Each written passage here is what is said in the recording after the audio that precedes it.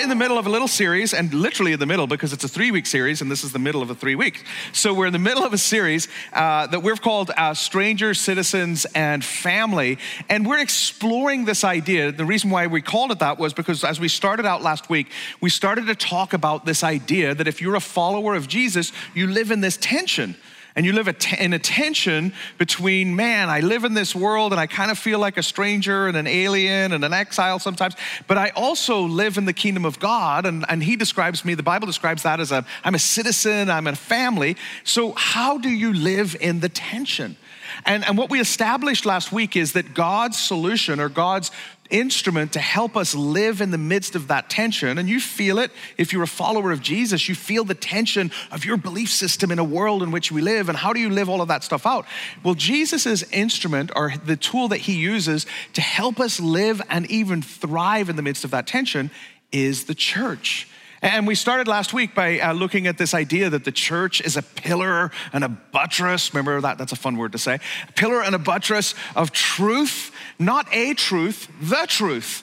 And we unpacked last week this idea that a couple of things. One, that the church isn't the destination. The church, and we use this little analogy of an ocean liner versus a cruise ship.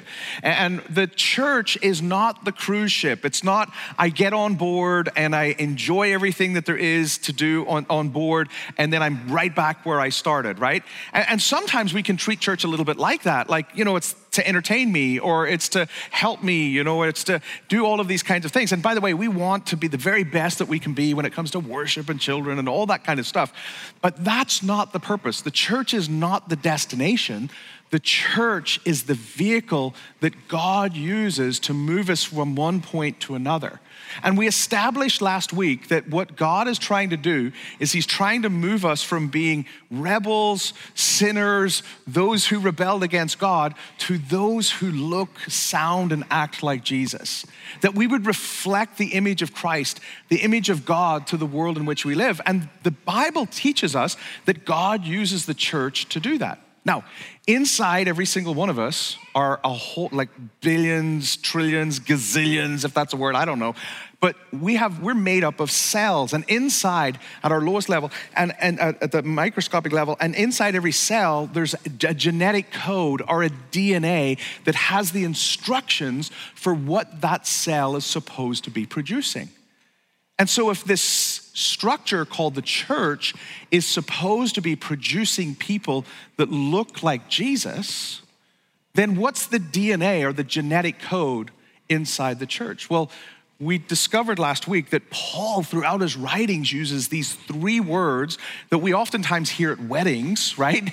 But Paul had a bigger mission for that because he wanted us to understand that the genetic code of the church, the code that contained the instructions for what we're supposed to be producing, was these 3 words: faith, hope, and love. And last week we established that faith is not believism. It's not me kind of trying to, I believe, right? Faith is actually rooted in something. It's actually rooted in the faithfulness of God towards us. It's called the gospel. And we, as followers of Jesus, never outrun our need of the gospel. We're always going to be in need of the gospel. Anybody perfect yet? Anybody? I mean, apart from my wife, she's out there in Sandy preaching today, and she's not here today, but she's perfect, right? There's not one of us that are perfect, right? We haven't figured it all out. We never outrun our need of the gospel.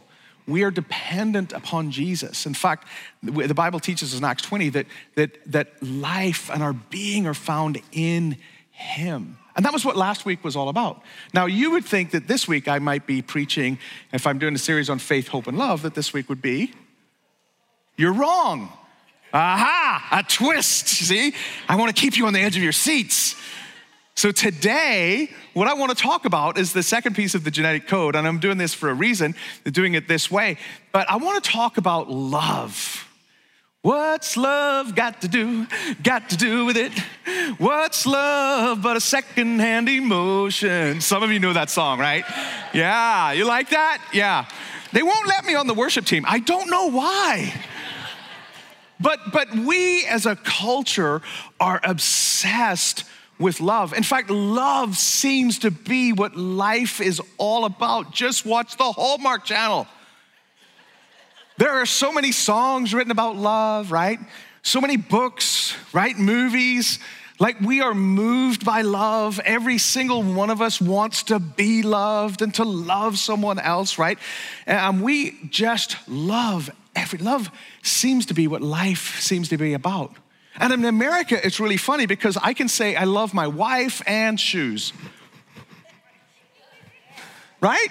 Like, we love all kinds of stuff in America, right? We love cars, and we love smells, and we love good food, and we love candlelit dinners and movies, right? Toothpaste. How many of you have a particular kind of toothpaste? I love my toothpaste. Not really, but we are obsessed with love. And I was doing some research over the last couple of weeks, and there was this quote from an article that was written in The Atlantic by a French author in May of 1938. And this is what he said, commenting on how obsessed America is with love. America appears to be the only country in the world where love is a national problem. Like, everyone is trying to figure out what love is. In fact, in the culture in which we love, or we live, love can be a fairy tale, right? It can be this kind of utopia that we're all chasing after. Think about the movies and the books. You know, think about, like I've already said, the Hallmark Channel, right? Like it's this fairy tale that if I just had it, life would be perfect. One of the things that's happening, and the other narrative that's being told in the culture in which we live, is that love is an illusion. You're never going to get there, right? There's no such thing as love. You suffer, you kind of wake your way through it. And there's all kinds of statistics around love and relationships and all the rest of it that are kind of unfolding because of these narratives. In fact, I read this quote. This was this might be one of my favorite quotes I've ever read. It's by a guy by the name of Mark Manson, and he was writing an article titled The Brief History of Love. And I have fact-checked this, and there is one piece of information that is true. The rest of it's completely bogus. But I thought it was a great quote, so I just had to share it with you. It says, at some point during evolution between plankton and Bon Jovi, apes evolved the ability to become emotionally attached to one another. This emotional attachment would eventually come to be known as love. And evolution would one day produce a bevy of singers from New Jersey who would make millions of writing cheesy songs about it. The last part's true. We didn't evolve from apes, by the way, right? And love is more than an emotional attachment. But there are a lot of songwriters from New Jersey that wrote about love, right? We love to love, and we love to be loved. In fact, love might be the single greatest need in the human soul. Because when you find love, or when our souls are loved, they find security, they find happiness, they find identity in this concept called love. Love is a big deal in the world in which we live. And love is a big deal to God. But the challenge is that how you define love and how you then live out love can lead us in one of two ways. One can lead to all kinds of pandemonium and chaos. And I think we're seeing that in our culture because all of us, whether you're in the church or in the community or the world in which we live, we have to answer the question, is love God or is God love? Let me say that again. Is love God or is God love? Now, sometimes because of the world in which we live, those who claim to be followers of God haven't always proclaimed love the way it really ought to be proclaimed. And there's been all kinds of atrocities. There's been all kinds of negative things that have happened because followers of Jesus haven't always loved the way Jesus loved. Think about that on a macro scale, but you could also think about that on a micro scale. You've been around, and they don't go to this church, they go to the other church, right? But you've been around some Christians that haven't loved well. And because Christians haven't always loved well, the logic goes something like this, that God couldn't be a God of love. And so let's take the concept of love, but let's take out the divine, abusive, mean, rigid, exclusive, judgmental elements out of love and just make love God. Let's just love each other. Make love, not war, right? Be cool. Smoke the herbs of the earth. Wear a tie-dye shirt. Come on, let's just love one another, because love is what's most important in this world. Now, initially, that sounds pretty alluring. I don't know about you, right? I mean, if we were just to make life all about love, if we were to put our hope in love and elevate love above everything else, everyone would just love one another, right? I mean, that's the conclusion, I would think. Love would meet the needs, right? It would conquer hate. It would conquer violence. It would regulate injustice. Resources would be shared with everyone. That's how love works, isn't it? Let's just love one another.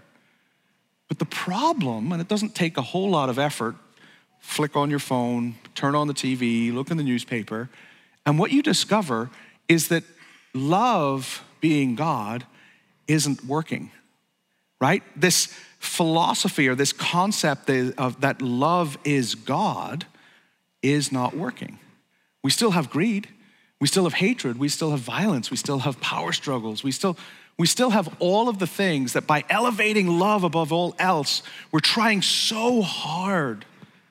So why is it that this concept or this philosophy that love is God does not work? And I think it's this. It's that this ideal then is something that defines itself by itself.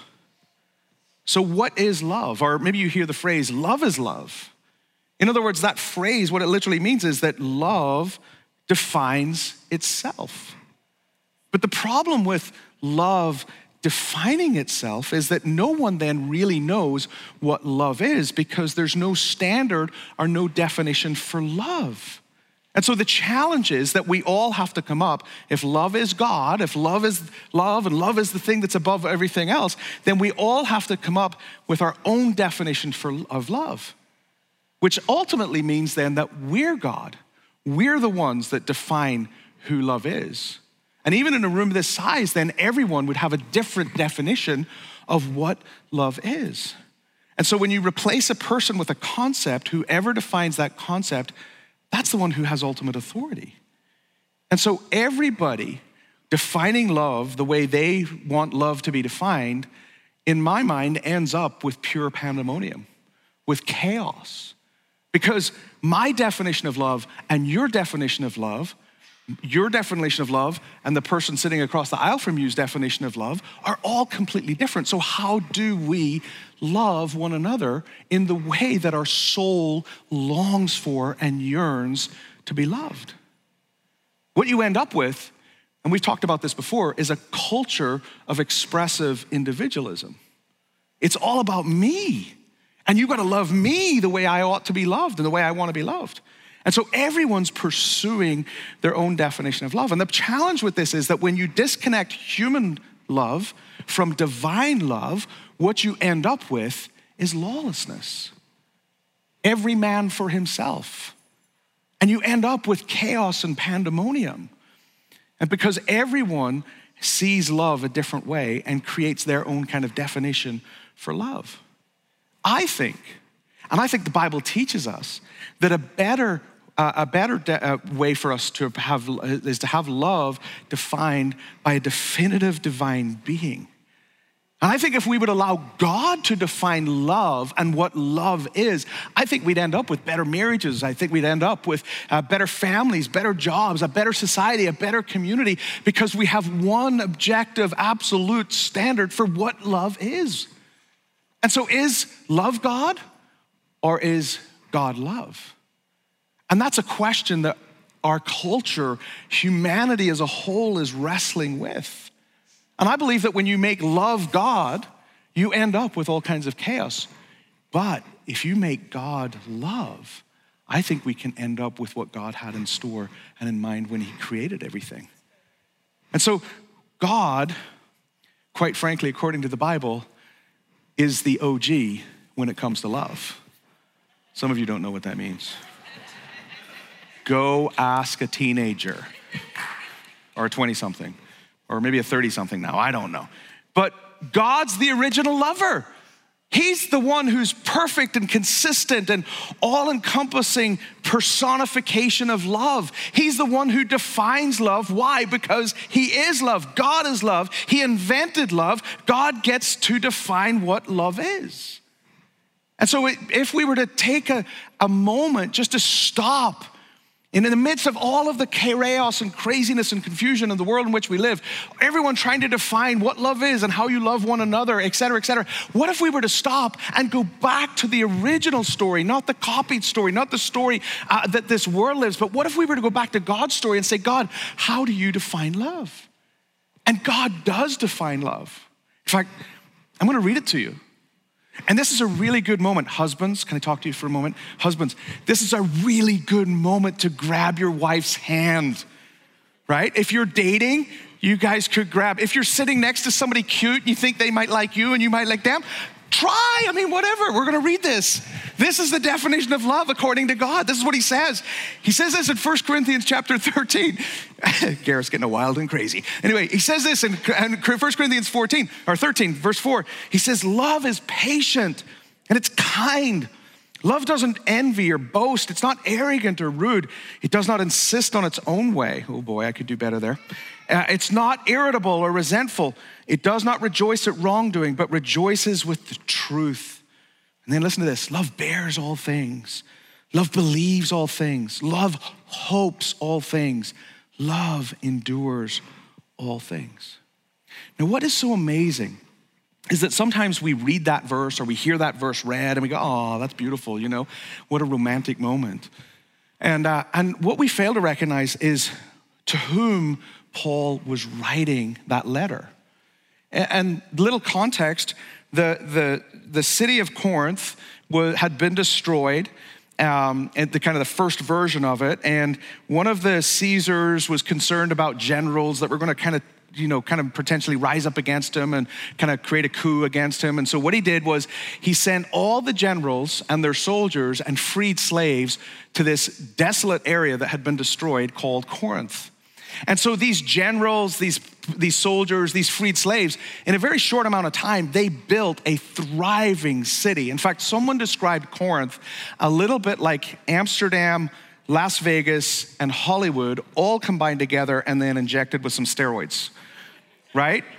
It's worse than you've ever imagined. And they had all kinds of liberty because many of these people didn't have liberty, right? They were freed slaves, but they were still slaves. But all of a sudden they became affluent. They were gifted. In fact, the Bible, when you read 1 and 2 Corinthians, what you recognize is that this church that was trying to be established in this culture that had this crazy definition of love, selfish individualism and kind of pursuing, and some of that stuff had come into the church. And so you have this church that's affluent, this church that has influence, this church that's gifted. They've got all these kind of gifts and talents and abilities, but they're not waiting on one another. They're not loving one another. They're not loving the city. And it's into this context that Paul writes this definition of love.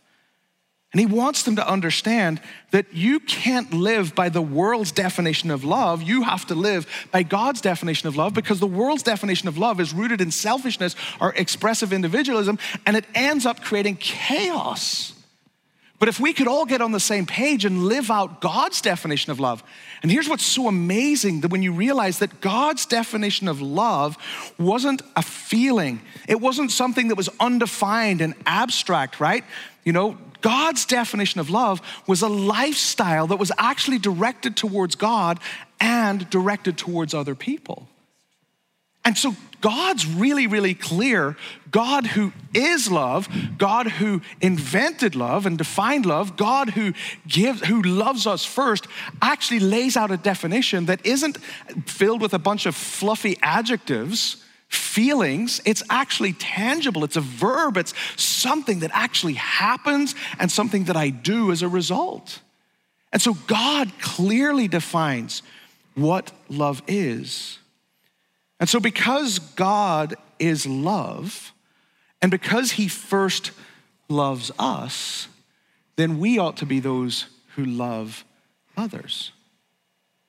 Because God is the one who defines love and he's first loved us, we receive that love. We love him, and it fundamentally changes the way I live toward him and towards other people. In fact, it says this in 1 John chapter 4, 7 through 9. He says, "Beloved, let us love one another, for love is from God." Look at that. Where's love from? God, it's from God. It's not from inside of me. I don't get to define it. I'm not the originator. God is the one from whom love comes. And whoever loves has been born of God and knows God. And anyone who does not love does not know God. Why? Because God is love. It's like he just keeps driving a stake into the ground saying, I'm the definition. I'm the source. I'm the original. God is not a copy. God has not come up with some cheap alternative that he's trying to run off with. Like, this is what love is. God is love. And in this love of God was made manifest among us, that God sent his only Son into the world so that we might live through him. And so God is wanting us to understand, if we're living out of God's story, we've got to understand that the definition of love is found in God, who is love. In fact, if I could say it this way, loving God and loving people well is the defining characteristic of Christianity. You want to know what a mature believer looks like? A mature believer, because of their love for God, loves other people well. They know how to follow the example of Christ by laying down their life to love and to serve other people. In fact, Jesus seems to make it really, really clear that you can say you love God, but if that love doesn't find expression in how you love other people, I'm not so sure you really love God. And remember, if we are living out God's story the way Jesus showed us, we want to follow the example of Jesus, who laid down his life so that he could love other people. In fact, Jesus picks up on this theme in a letter that he writes to the church in Ephesus. At the church in Ephesus, we talked about this last week. The church in Ephesus is this massive, influential church. There's some 24,000 people that are there. Timothy's pastoring the church. But one of the things that he says in this letter in Revelation chapter 2 is, I see your hard work. I see all the amazing things that you're doing for me. I see how you stand against evil, and I see how you stand for righteousness. But I have this against you. You've lost your first love. In fact, it says it this way: you don't love me or each other as you did at first.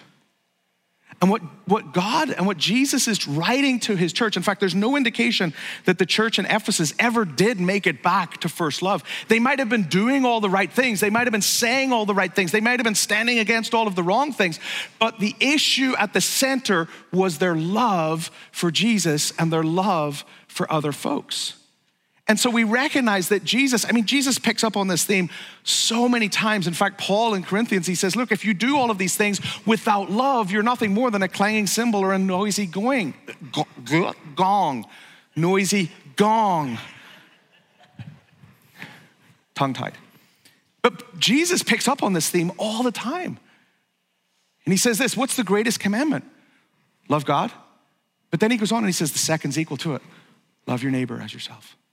See, God's constantly connecting this love for him, this devotion to him, your affections being stirred for him, and then how you live out your life, how you love and serve other people. I think building a countercultural community that relates maturely to one another is truly one of the greatest gifts that we can give the world.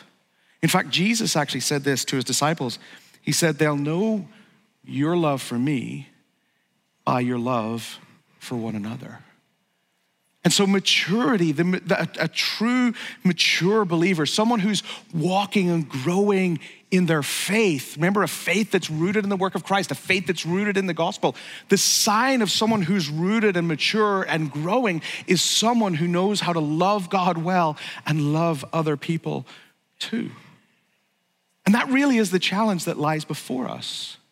And so the question is, if this is the genetic code that makes up the church, and we'll talk about hope next week, but if faith rooted in the gospel, if love being the aim, You can go read Corinthians. I mean, what an amazing letter that Paul wrote, that it wasn't about knowledge, it was about love, right? How do we love one another better? If that's the goal, the question is, how do we become that kind of community?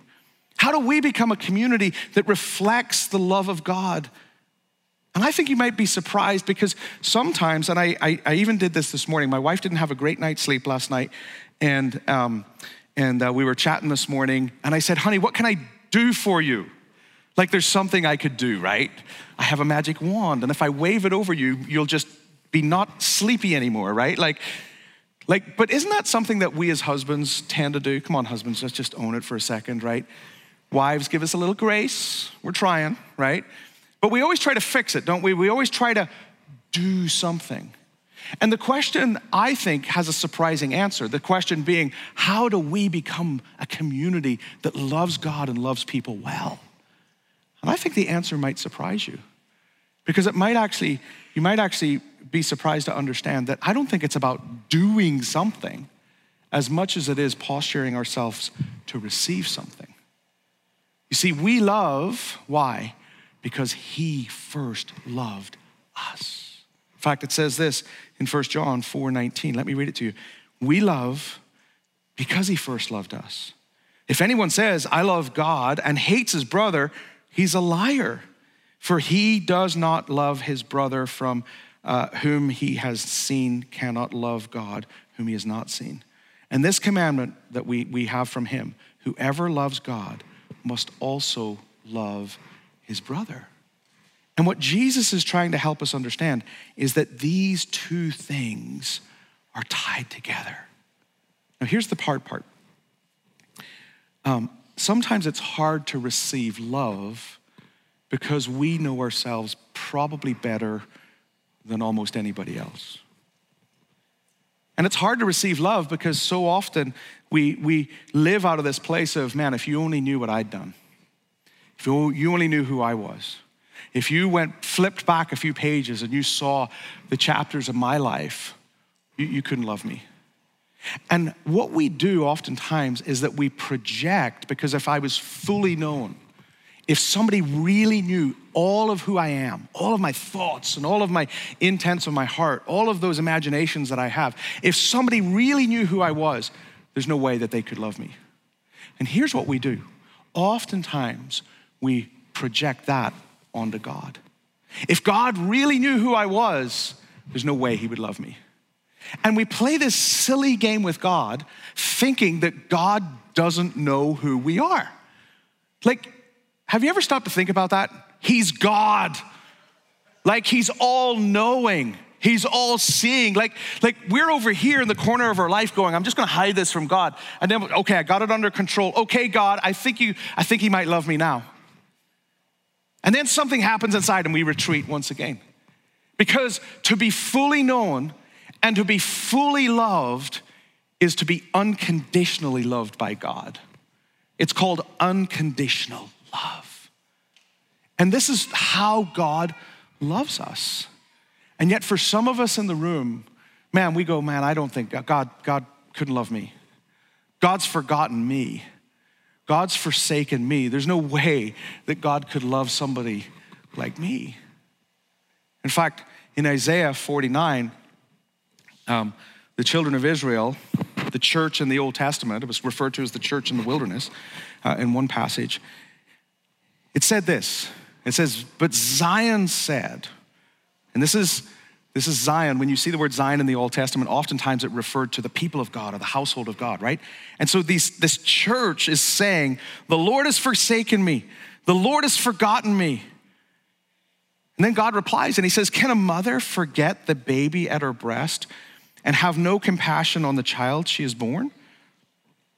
Though she may forget, I will not forget you. See, I have engraved you on the palms of my hands. Your walls are ever before me. And what you have here in this little passage in the Old Testament is you have followers of God, Zion, right? They're questioning, does God really love me? Has God forgotten me? Has God forsaken me? And God responds to them, I mean, it's like this situation. God, don't you see my needs? Lord, don't you care about me? Don't you know the trouble that I'm going through? And God responds to them in verse 15 by using this beautiful metaphor, this beautiful picture. He says, can a mother forget the baby at her breast? Though she may forget, I will not forget you. And you moms in the room know this, that a mother's love for her child isn't just physical and emotional, it's unconditional. When your child is hurting, your natural instinct is to go to the child. You want to pick them up. You want to care for them. You want to take care of whatever might be going on in their life. And what God is saying in this passage is, if that's the love that a mother has for her children, I want you to compare it to the love that I have for you. Because the love of a mother always pursues, always goes after, always drives towards her child. And he goes on and he says, look, even if a mother forgets, I never forget. In other words, he's saying, I'm even better, right? And so he's trying to paint this picture that everything about his glory, everything about his faithfulness, everything about his allegiance, everything about his nature and character powerfully moves towards his children. God's not forgotten you. God's not forsaken you. God's not left you behind. God says, no, I'm chasing after you. What's so interesting is that we bring nothing to the table, as we talked about a few weeks ago, but God comes after us. Why? Because God is love. God never forgets us. God never forsakes us. What happens is that God then actually doubles down in the next verse, because at this point, it's a beautiful metaphor. That's beautiful. It's a mother taking care of her child. That's wonderful. Jesus, I feel warm and fuzzy, right? But how many of you know that love is just talk? It's just talk unless there's action. And we all want kind of not just words, but we want there to be a demonstration, an action, a love.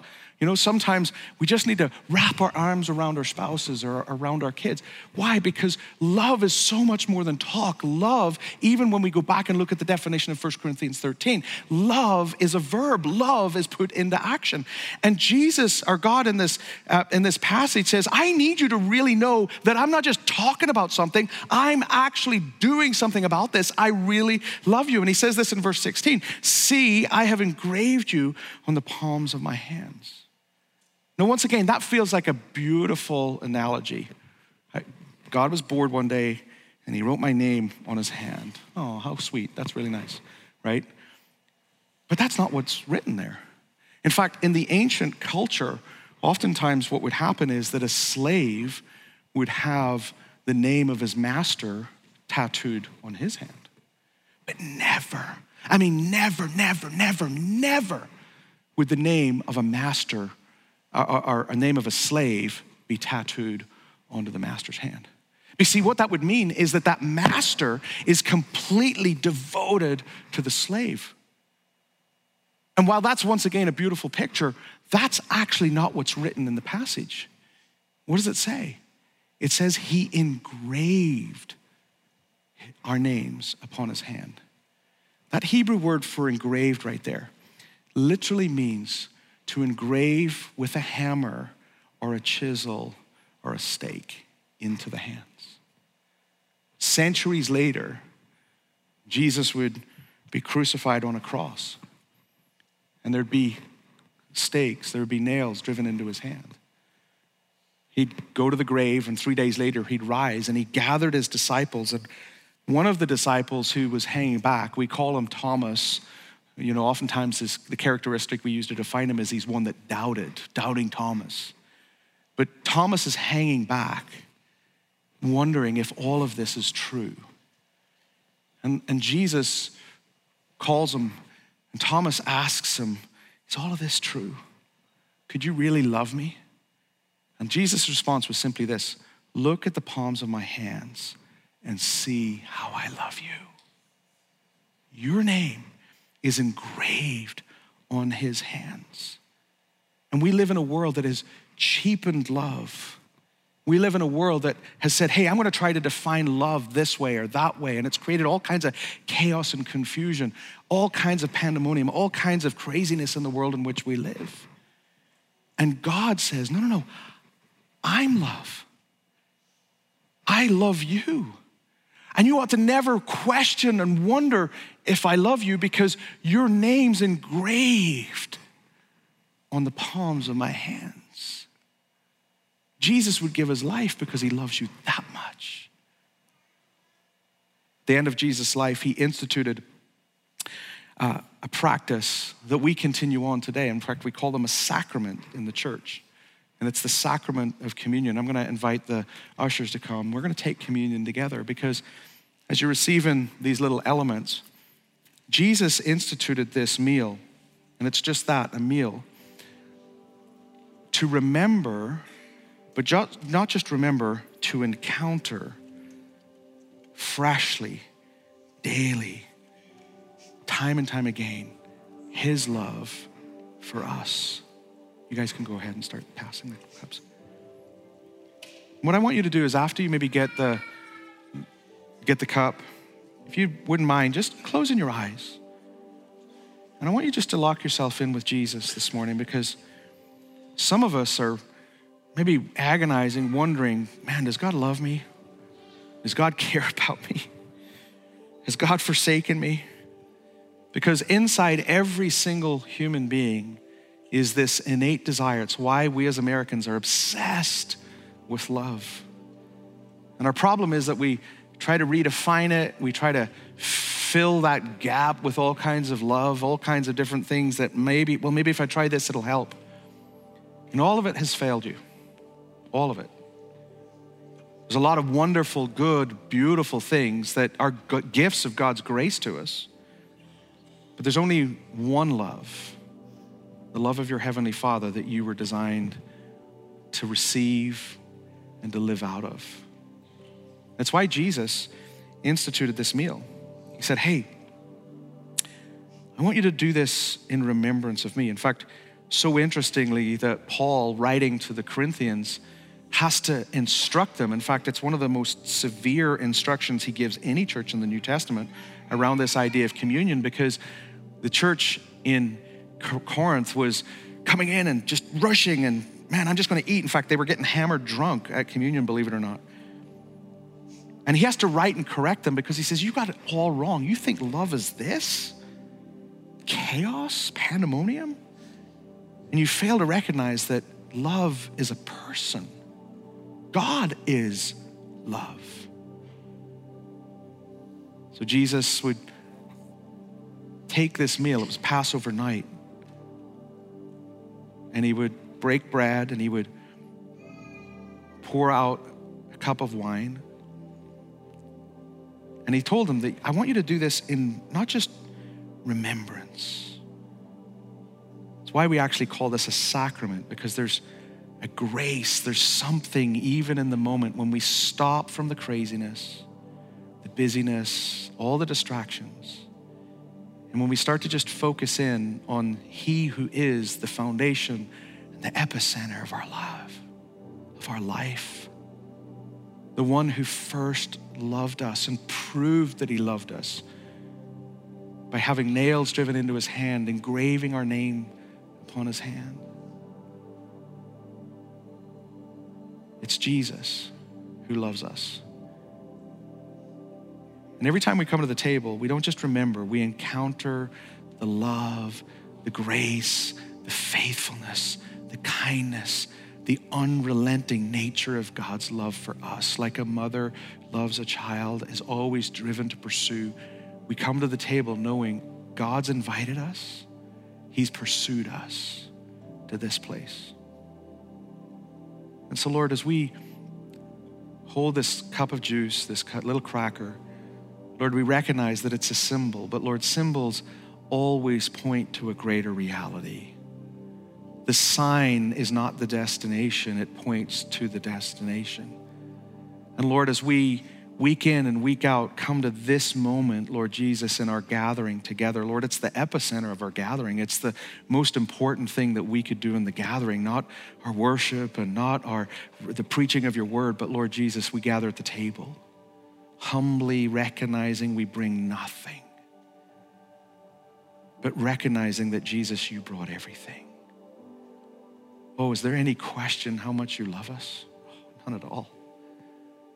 You've loved us like no one else ever has or ever will.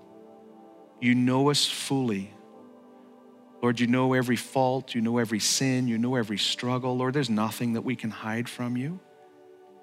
And yet the table allows us to remember and to experience your love and your faithfulness afresh and anew. We love because you first loved us. We might be faithless, but you remain faithful. So Lord, even as we hold these elements, I just want you to do some business with Jesus. Maybe there's some things just right now that you're just laying out before him. Maybe there's some things that you've allowed to take the place of first love in your life, to take a higher priority than your space with Jesus, your time with Jesus, your relationship with him. Now's a good time at the table, at his invitation, to reorder your life, to reorder your affections, to reorder your love. Talk to Jesus about it right now. He loves you. He hasn't forsaken you.